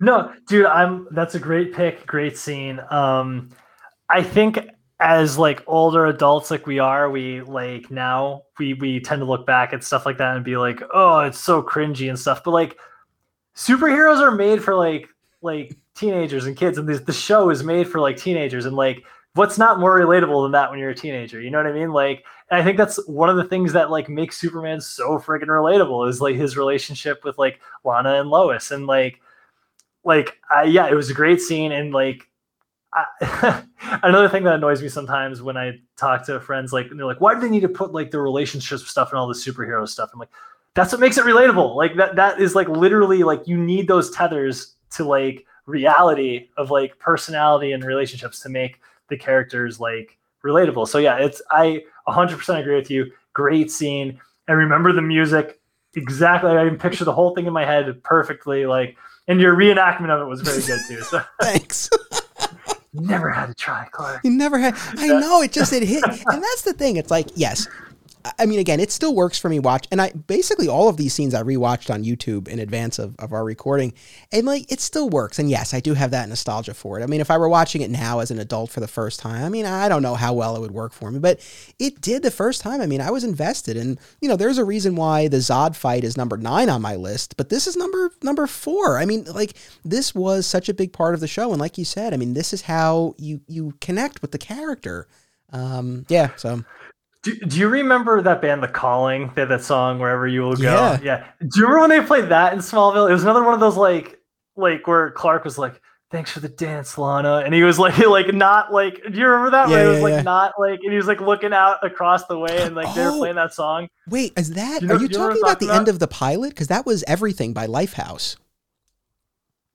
The end of the pilot episode where he's dancing with Lana in the barn, but then it turns out she's not really there, and he looks out across the way. That is what I'm thinking about. Yeah, but they did another very similar scene like that with The Calling, because I remember The Calling song so much. Like, being like, song like it's like mopey, but it rocks. I'll admit, I had in my high school yearbook quote, I had I quoted a lyric from one of those Calling songs. I thought you were going to say it was thanks for the dance, Lana. No, that would have been great, though. Oh, my God. That would have been funny. From the Lifehouse song you said was your quote? Or the Calling? No, from The Calling. Yeah. Nice. I quote. Yeah, I was from that song? Yeah, wherever. I think that was the one. I was big into The Calling at the time. I still love Lifehouse. And Steph and I went to see them live at Coney Island like just a few years ago. Which was cool to finally be able to do that. But the end of the pilot with everything playing and Clark having this imaginary dance, that almost made my list. That was very, very close. Because that too, like when we talk about Clark and Lana, like that's an iconic moment to me, but I felt like Dido was better in this instance. Yeah, no, totally. Great pick. Number 3. Wow, we're really zipping along here. 3? Yeah. Okay, what is this? 3. I'm trying to see. Okay. 3 is from the pilot episode. It's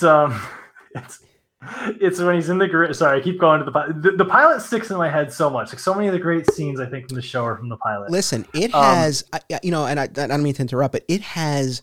I mean, Smallville has one of the best pilots. I mean, I think a big reason why the show sustained for 10 years was that the pilot was as strong as it was. It set up so much. I mean, for years they were still playing stuff that, was set up in the, so it's a very strong pilot. Like I get why you would go to it for a lot of these. Yeah. So this one is when he's in the grave, when Lana's in the grave site talking to her parents, right? And Clark, the whole scene is really good, but the moment that sticks out to me is Clark walks out to talk to her, and he's like, the way they frame him is he's standing in front of a statue of an angel, and like the way it's shot is it looks like he's got angel wings. And like, even as an 8th grader, I thought, holy shit, that's really awesome cinematography, and like it leans into why this show made Superman my favorite character, because there's so much iconography that you can do. Like I don't think you could do that with like Barry Allen, right? Or like Kyle Rayner, like we were talking about, or even Batman to a certain degree. Like you can't do this, because like Superman works on a pop culture level, a superhero level, and then this mythological level, right? And like an angelic level. And like the idea of him like being a superhero who's an angel, and like it's just kind of foreshadowing for everything he's going to do for the rest of the show and the rest of his life and everything. Such a great shot. And I remember they used it in the DVD book too, I think. Like when you open up the DVD, I think that was like one of the images they used, like right in the cover of it. So I thought it's a great image. It's a great like just cinematography shot, and something cool and different for at the time. You would never see something like that in Lois and Clark, you know? Right. Yeah, that stands out. I'm with you. When later in season 1, when Whitney's father dies and they're all at the funeral in the rain, and Time After Time is playing. Do they do that again? Do they do that again with him and the Angel Wings, or maybe not? I don't know. They might. They might. I mean, in the first season, it was like a parent that they were. You know what I mean? Like it might have been like more subtle in that one. But that one was like he was like standing, and it was like a full body shot, and he was like had like long amounts of dialogue with it. But no, that's great. That is it. I love that our lists have different flavors, and I think honestly, like the stuff that you're mentioning, again, it's stuff that I've noticed, but a lot of it is stuff I haven't really thought about in a while. And I think that whenever I do my next viewing of the series, I'll really be looking for that even more. So you and your fiance, did you guys go through the entire series, or did you stop at a certain point? We stopped when Jonathan died. Jonathan Kent died. All right. Because like it depressed Laura a lot, and she's like, he was like one of the best parts of the show. And then we just got caught up on other shows, and we never got back to it. So okay. Maybe it's on Hulu now. So I think maybe we'll, because I had all the DVDs, but like since we've moved since then and we sent them back to my parents' house, so we don't have the DVDs with us anymore. But it's on Hulu. Maybe we'll dive back into it. God. So I'm in a weird spot right now, because our son will be 2 this summer. Obviously not ready to start watching, but I feel like I'm getting ready for a rewatch, but I feel like I need to wait and watch it with him. It's like, and I don't know, I mean, because it's 10 seasons and they're 22 episode seasons. So it's like, would I really do it now and then again in a few years? I don't know. I feel like I should just wait and just do it with him. It's a lot. Yeah, it's a lot. I mean, how old do you think he'd be when you start? Like, are you going to wait till he's like 10, or are you going to start like younger, like when he's like 5? Because I feel like he won't get a lot of it. Yeah. I feel like you have to be in that like teenager, like almost teenager age to like, you know, like 13, 14 to like really get it. You know? I mean, there are friends of mine and listeners of the show who I know they've introduced it to their kids. I'll check with them to see how early they started. Because I share your instinct. I think earlier than 10, I feel like would be too young. Well, no, because like even at 10, like I feel like there is no suit. There's no like blatant super heroics. So like so much of what makes us love the show so much is the relatability of Clark. And like if you're that young, you're not going to relate to him because like, you know what I mean? Like, cause you're not in high school. You're not going through the same crap he's going through. So I feel like you should wait until he's like at least like 12 or 13, until he's in middle school. Cause like, that's when it's like really going to take hold, you know? I know. So that's another decade. It's like, I don't know. Maybe I should do a rewatch now. Yeah, just rewatch it. Rewatch like the first couple seasons, because those are still really good. And then if you just want to like jump around to like random episodes, you know? That's true. Well, yeah, that's the nice thing of having already rewatched the entire series multiple times, is that I don't have to do them all and do them all in order. So I don't know. We'll see. All right. So that was your number 3, right? Yes. Yeah. Okay. Oh man, I made a last minute switch on this one. There were 2 moments from the same episode, and I made a last minute swap. So the episode is season 7, episode 16, Descent. This is where Lex kills Lionel. Okay. And what I originally picked was that opening scene where he kills Lionel. And that is a powerful moment. It's an iconic moment. It's like what so much of Lex's arc was building to. It's like you knew sooner or later he was going to kill this guy. But as I was in my YouTube, down my YouTube hole and like watching clips, I had to give the edge to, once again, one of those mansion face-offs between Clark and Lex, because I felt like this one was just so intense, and all of the issues that these guys have had and issues with their fathers, like it all just came. Do you remember this scene? You're gonna have to walk me through this one a little bit. So, Clark, thankfully not too much setup. I mean, Clark knows that Lionel didn't kill himself. And at this point in the series, Lionel has become an ally to Clark. Mm-hmm. And so he suspects Lex and he's trying to prove it. And so the scene kicks off where Clark is snooping around Lex's office, and then Lex comes in and they have this confrontation, and Clark immediately launches into like, Lionel didn't kill himself. And Lex is like, I thought you would at least, I won't do the whole scene. Lex is like, I thought you would at least offer some words of comfort, like get out. And they really go back and forth. And, like Lex says, like all I ever wanted was to be your friend, Clark.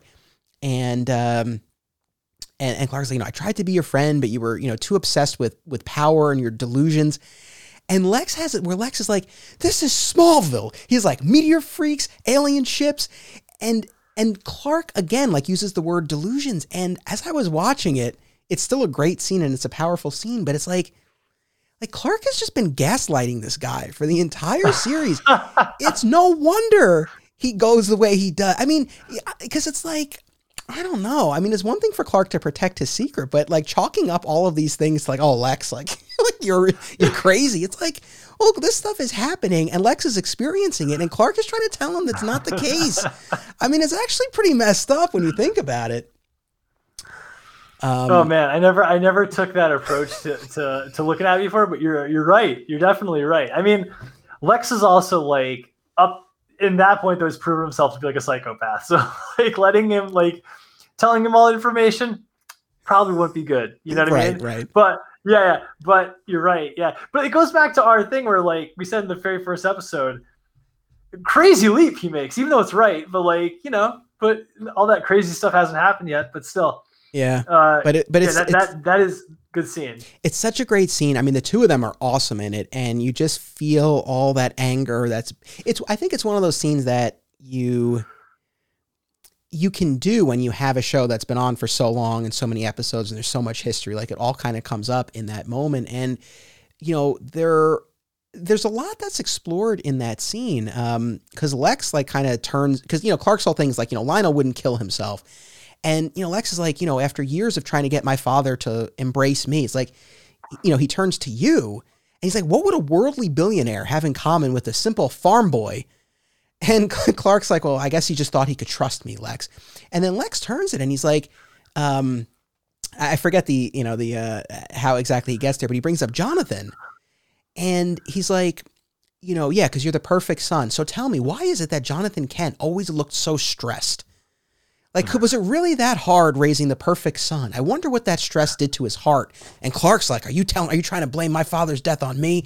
And they really go at it. It's very, very strong. It's a great scene. I had to give the edge to that as much as the Lionel killing scene is very strong. I had to go with the face-off. That's a good one. That's probably like the most, save from the last one in the Fortress, that was probably like the most like antagonistic, like everything building to a head kind of scene. Yeah. Between the two of them, right? Yeah. Yeah. That was good. So that was my number 3. So what you got for number 2? Number 2 here. Okay, this is Clark meeting Christopher Reeve in season 2 because is this on your list or no? So once again, man, great minds think alike because I have a different moment from that same episode for my number 2. Okay. So should I jump? Yeah. Because mine is not the Christopher Reeve. Okay. So yeah, for me it was it's not even so much what happens in it because like it is cool that you do get this info dump of like what Krypton is, where he's from, and all that cool stuff that like is finally revealed to Clark, which is awesome. But like just the fact that it's Christopher Reeve and you see Tom Welling talking, so new Superman talking to old Superman, and there's this passing of the torch, and they even end it with the stinger of the dun, dun, dun, dun, dun, dun, dun, dun, dun, which they never used in the show up to that point. They never used the John Williams music, so it was just this this really cool, and especially now in hindsight that he passed away so soon. Christopher Reeve passed away so soon after this. It kind of transcended like Christopher Reeve himself being like, you know, playing Superman, but then getting in that horrific accident, and then afterwards, like using his platform to then inspire other people to like to do great things. Like he kind of was Superman in real life, you know what I mean? So like after that, like after all the hardships and the horrible stuff they had to go through, and like to then still inspire people afterwards, like it made him like a real Superman. So like seeing that in the show with Tom Welling, like, and like passing the torch, it was just so many things working on so many levels for that. And I still get emotional thinking about it, because like Christopher Reeve was like my hero when I was a kid. So like, yeah, it's this a great moment for sure. That at the time especially was huge. I mean, I remember, you know, when they announced that this was going to happen, and they flew Tom Welling to New York to film the scenes there, because Reeve couldn't travel. And like you said, having that passing of the torch, and, you know, again, it wasn't just some random scene. I mean, he's conveying, you know, the answers to the question, like the big questions that Clark has had up until this point. Yeah, it was really powerful. Do you remember the PSA that they did at the end of the episode, where it was? I do. Was it for the Christopher Reeve Foundation? Yeah, with the dog tags. I bought one of those dog tags. Oh, that's awesome. Yeah. It was that what it was for? Yeah, it was for the foundation, but they used one of the outtakes for the actual PSA, where at the end of it, Christopher Reeve is just like, please give. Please call. And like, they both start laughing, and that was the one that they used. But yeah, it was great. That was, I was a little bit torn about using that one. I ended up going with a different moment but I'm glad that you had that on your list. But yeah, that episode, again, I guess to jump to my number 2, the scene that I went with was the ending scene with Clark and Jonathan in the barn with the ship. Okay. Because, you know, Clark, I mean, it's a lot for Clark to process, right? The fact that the planet he's from is gone, right? So there's this feeling of being alone. And then he puts the key and the hard drive like into the ship, and he reads a message in Kryptonian. And as Clark reads it, it's from Jor-El, and it says like, you like conquer them with strength, or rule them with strength. That's what it was. Rule them with strength.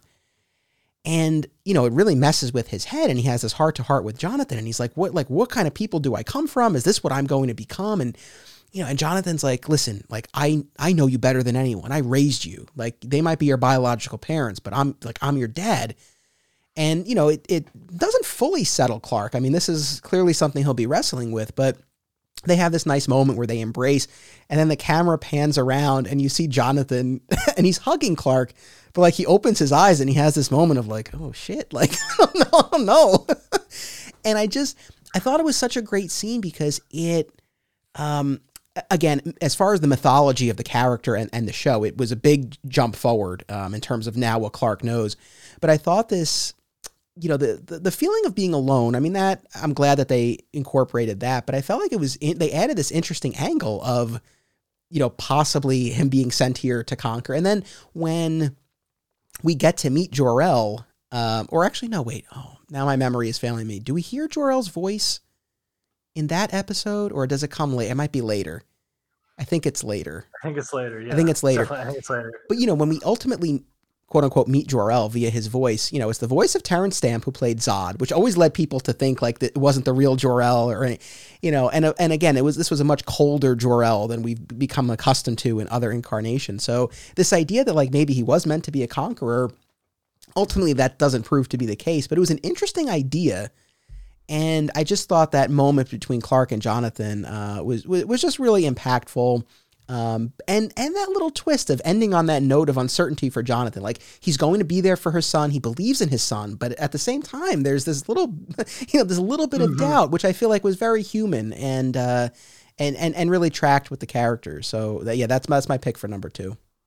Nice. That's a great pick. That's a moment that I definitely can see in my head very clearly, because they're like in the barn, in the cellar, and all the glyphs are like spinning around them. Yeah. It's like very, very iconic moment that like I think about a lot when I think about the show. So that's a great pick for sure. There's something else I want to say about it. The idea that like when Clark's like, what kind of people am I from? Like he gets this like, and like, I love that Jonathan has that moment that you said, like where he's like, it doesn't matter where you came from. Like all it matters is what you do right now going, you know what I mean? Like all this crap about your heritage and like, and what they intended for you, like that doesn't mean anything. Like you make your own choices and you go for it. And like, I thought that was a really powerful thing. And why I ultimately feel like Superman because of his parents on Smallville and the Kents, right? Like I actually think his Kryptonian side has almost nothing to do with like him being Superman, aside from the powers. Like the values and like the heart of the character come from his parents. So I think that's a great kind of representation of that. Yeah, for sure. Well, we've come to the point where it's time for us to reveal our top picks, our number one Smallville moments. Cool. So my number one Smallville moment, we kind of touched on it earlier. It's in an episode where I want to say it's either season 2 or 3. There's a kid who's got a power that when he touches people, he sees how they die. So it's similar to that old lady who sees the future, but it's this kid who has the power that like, and the whole episode is like he accidentally bumps into Lana and like he sees her dying in a fire, and like you kind of, the whole episode is basically how does Clark prevent this from happening kind of thing, right? And this kid is very like antisocial in school because he doesn't want anyone to touch him because he hates seeing how everyone dies. And he bumps into Clark, and it cuts to this thing where it's like you almost see space and you see like light, and then you see like the cape kind of flutter, and you see like the red cape move, and then you see the yellow S on the back of the cape too, and like you see the whole thing. Yeah. And then like he's just like, whoa. And then like they talk about that later in the show. Like he asks him, what did you see when you touched me? And he's like, it's weird, man. Like you don't have an end. And like it's this cool symbolic moment of Superman never dies. Like not to say Clark doesn't die, but like the idea of Superman is like everlasting. And I think it's like a very meta comment on like the whole mythology and like superheroes in general. And like, again, something that you can't do with other characters. Like you can't really do that with Batman. You can't, I mean, I guess you could do like him touching and seeing like a bat or something, or like Flash or Green Lantern. Like there is iconography of other characters, but with Superman, it's like, it's so powerful. Like the idea of like, just a red cape is like enough to like instill in people, like not only superheroes, but like goodness and like everlasting hope and all this, like all the crap that like all the quote unquote corny crap that people attribute to Superman, but it's like really meaningful shit. It's like why we read comic books is like all these like emotions that like superheroes give us, and all boils down to Superman, and like it can all be boiled down to this one moment, seeing the cape fluttering to show that Superman has no end. It's great. It's like, to me, it's the single image frame of the show that I think about all the time. And it's ironic because it's all CG. None of the actors are in it, but it's like, it literally, to me, like boils down everything about the show that I think is great. And it's also like what I love so much about the show, and why I like the first half so much better than the second half, was that it had those like illusions of what's to come, right? Like, oh, the S on the armor, or like seeing the red cape, or Lex's president. Like these things are like, this is what these characters will be. This is what they will grow into. And like these like visual cues and allusions to it. And like, as the show goes on, it kind of morphs into like its own version of like the Superman myth. Whereas like in the first half, it's like, it's this cool grounded like take on like the early years. Like, I don't know. It's just, I'm probably not making sense at this point, but I really love this moment. So no, I get what you're saying. And you know, there's a lot that I like about the later seasons, but at the same time, I mean, if you asked me which era of the show represents like the core of Smallville, or the core of what the show was intended to be, I definitely think it's those first 100 episodes, like the first 4.5 seasons.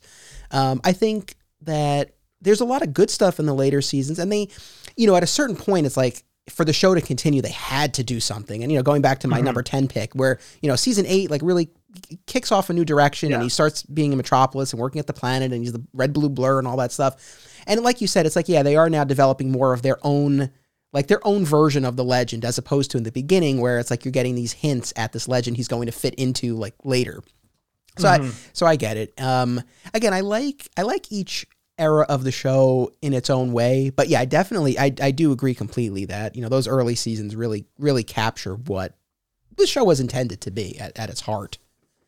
Yeah, I mean, it's the ones I think about, and like the ones I think when I think of the show, it's like I think of Clark and Lana and Lex and the Kents like on the farm debating problems and like dealing with a meteor freak. Like that's kind of like what I think Right. of the show. And like you said, after season 8, like that moment, season 8 going forward, I think that part of the show, there's definitely cool stuff in there, and it's its own version, and it feels more like Lois and Clark-ish, like that type of show, and that's still pretty cool. To me, like the bad parts of Smallville are like between the end of high school and up until that point. Those like couple seasons in there where like they're like the Supergirl season and like the like the season 7. Like, I mean, there's some cool stuff in them, but like overall, like tonally, they're just kind of like they're trying to be still in high school, but they're also kind of trying to be into the future. So it's like this weird, like kind of like we don't know what we're doing kind of moment. So yeah, and that's what I said. You know, why I like that kickoff to season 8, because it acknowledged that Clark had been kind of stuck, and that was my frustration with those in between years as well, where again it just didn't feel like there was any forward momentum, like there was nothing. You know, it's like he had his challenge each season. You know, in season 6, he escaped the Phantom Zone and all the zoners came out with him and he had to hunt them down over this. So like there was some kind of engine there to kind of, you know, keep things going, but it just didn't feel like as a character he was moving forward. So, yeah, those in-between years are a little rough. I mean, that's probably my least favorite. Yeah, that is my least favorite era of the show. I mean, the early seasons, yeah, I would say are my favorite. And then my second place would be the last few seasons, because I think there's some good stuff there. And it became something else, but it needed to. But excellent pick. The kid with the powers. Was that Ryan, or was that? Am I thinking of a different episode? It wasn't Ryan. It wasn't Ryan. This was the kid who was like, okay. I think it was like the kid who was like on their track team, and like it was like the track coach's daughter got killed, and like he was like, and he blamed Lana and someone else on the track team. Okay. And like, I think like the vision he saw was like the track coach like lighting everyone on fire, something crazy like that. But like, it was a random kid on the show that went to their school. Yeah, okay. It wasn't Ryan. Yeah. Remember when Adam Brody was on the show as one of the media freaks? Yeah, he was cool. Yeah, he's cool. He drew comic books. That's right. It makes me wonder if Adam Brody in real life draws, because like on the OC he did that too. So like was that just like freaky coincidence, or was that something he actually wanted to be a comic book artist? And like, I don't know. I'm trying to convince Steph to do to binge the OC, because she's never seen it. That's good. She's never seen it? She hasn't seen it, no. So yeah, we because I had never seen it all the way through either, and we watched it like 2 years ago, last year, a year and a half ago, like right before quarantine happened, whenever that was. Yeah. I don't even know at this point. I know. But it holds up pretty good. Good. Yeah, I mean, it's been quite a few years since I watched it, but I would be down to watch that again. All right, my number 1. This was kind of tough. So it's a moment from the finale, and there were a lot of finale moments, even though I had my frustrations with aspects of it. There were a lot of finale moments that I could have picked, but I ultimately went with this one, and it's actually a really nice counterpoint or payoff to my number 2 choice, that Clark Jonathan scene in the barn, because my number 1 pick is the Clark Jonathan scene in the barn from the finale, where Clark is doubting himself. He's on the precipice of his superheroic destiny, and he's doubting himself. He has to defeat Darkseid, which, as depicted on the show, is more like the embodiment of evil. Yet there's also a planet, like the planet Apocalypse is approaching Earth, but Darkseid's the embodiment of I don't know. But anyway, that was their take on it. But he's doubting himself, and the skies are red, and Clark needs to make a move here. And Jonathan, of course, has been dead for a while on the show, but he's appeared to Clark now a few times in this final season as a ghostly vision. And they have their final heart-to-heart in the barn. And the music, now this was not a licensed song, this was just the score of the composer, but it was so gorgeous. And, the red light from the skies, coming in, was just really gorgeous. And I guess one of the reasons I liked it was we hadn't had those Clark Jonathan moments in so long, and it just like really brought you back to the earliest points of the show. But, Jonathan says to Clark, you're going to have to let, my guidance just isn't enough. You're going to have to let Jor-El guide you from here on out. And Clark says, I can't. I turned my back on him like I did you. Because at this point in the show, in the finale in particular, Clark really felt like he needed to just walk away from his past. Like he just needed to totally move forward. And over the course of the finale, he recognizes that it's his past that shaped him, and he comes from two worlds, and he's able to reconcile all of that. But at this point, he's still figuring that out. And he's like, I can't go to Jor-El. I turn my back on him. And Jonathan said, and this is where like the music swells in the little beat in between. And Jonathan says, he's your father. He'll understand. And it really gets me for two reasons. One, the fact that Jonathan is acknowledging Jor-El in that way, is a big shift, right? Because there was always this antagonism and this big divide between the dad who raised him and the biological father that sired him. And so, for Jonathan to acknowledge Jor-El in that way, I thought was really powerful. And even just this idea of like he's your father, like he'll understand that you needed to pull away for a little bit and you're back now. It's like even 10 years ago, before I was even close to being a father, it just really hit me. And it was just such a beautiful sentiment and delivered the way only John Schneider can, with the hands on the shoulders. Yeah. And look at her earnestly, like with his eyes, like with his eyebrows kind of furrowed, Yeah. Yeah. I know what you mean, man. And it was the little pep talk that Clark needed. And maybe this is a slight cheat, but it's really just a continuation of the scene. But, Martha comes in next. And, they have their moment too, where she's like, we knew this day was coming for a long time. The world needs you.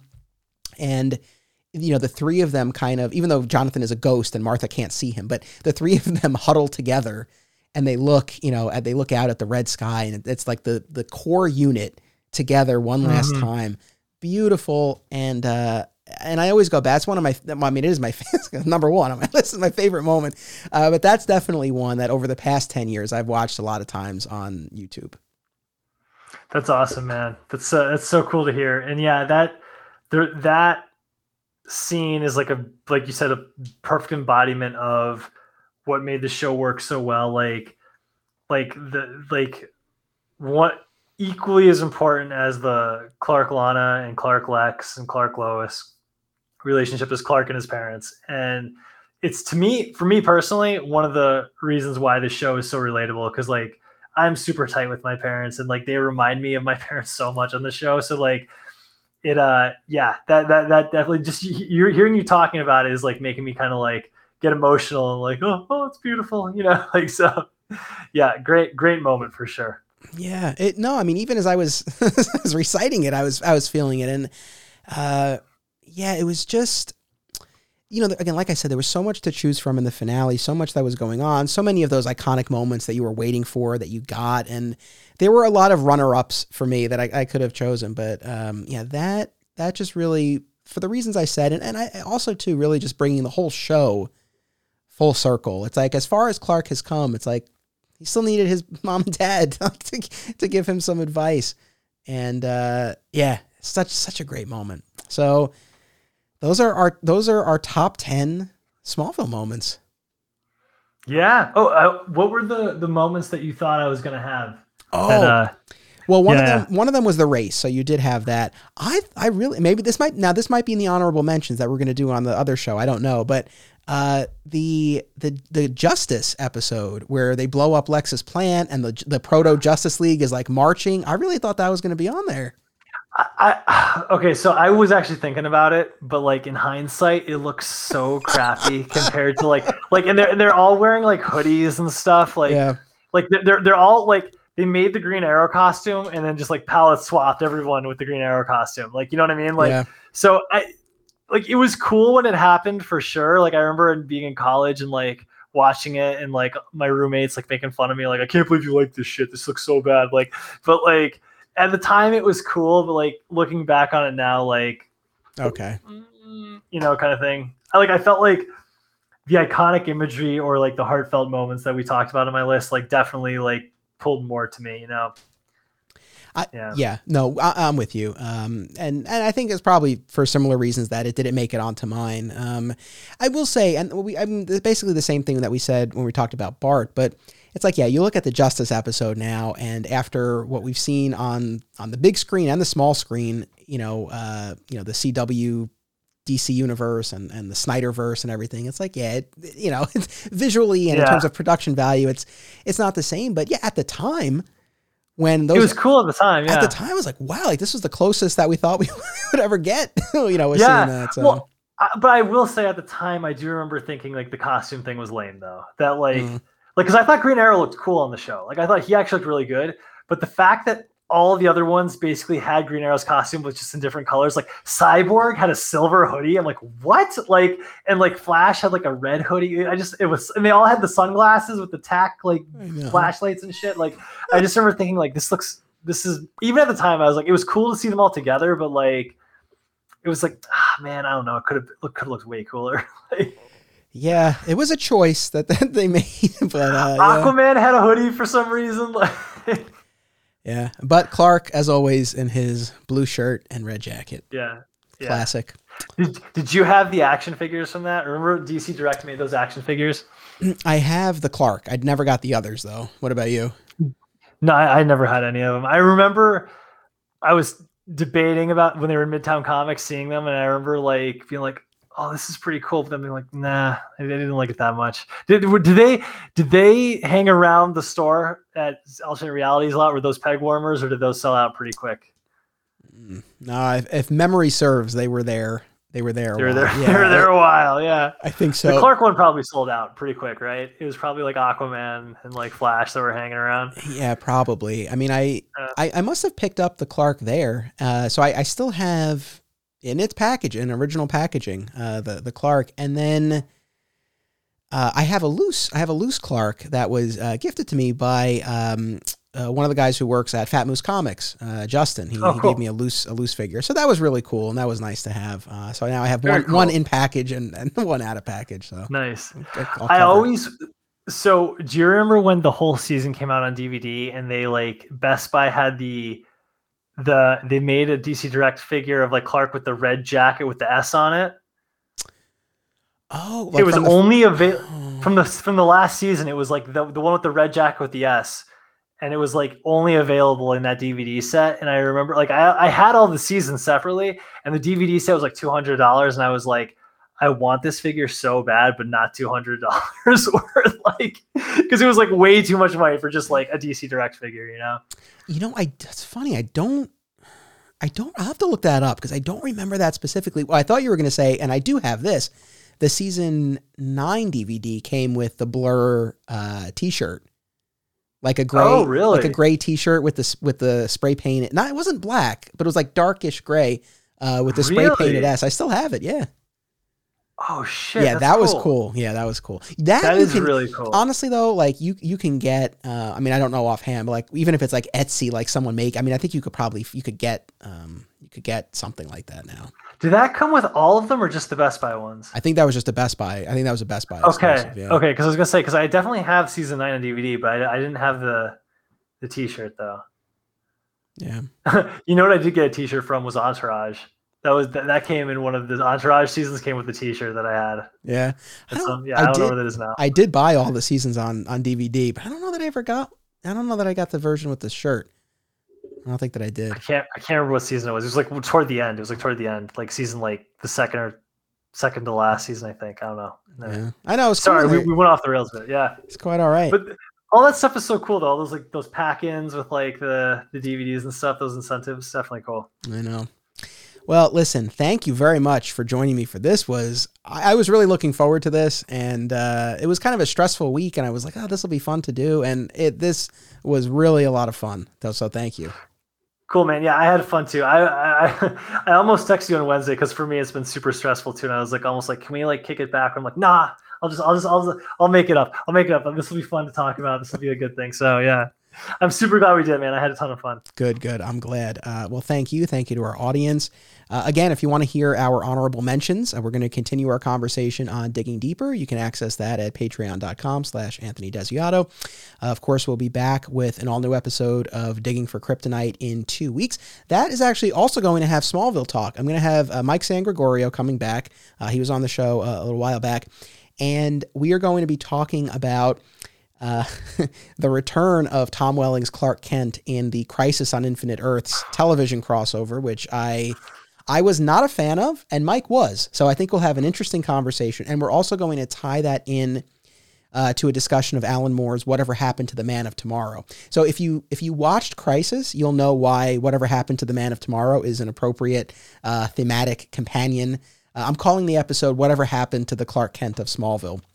And so that's what we'll be talking about. So more Smallville talk, along with comic book discussion as well, to come in 2 weeks. And until then, remember, it's about what you do. It's about action. Digging for Kryptonite is a Flat Squirrel production. Art by Greg Schiegel, music by Basic Printer. If you like what you heard, be sure to listen to My Comic Shop History, available on most major podcast platforms. Sign up for exclusive additional content, including the Digging for Kryptonite companion podcast, at patreon.com/Anthony Desiato, and watch my documentary film, My Comic Shop Country, out now on Apple TV and Amazon.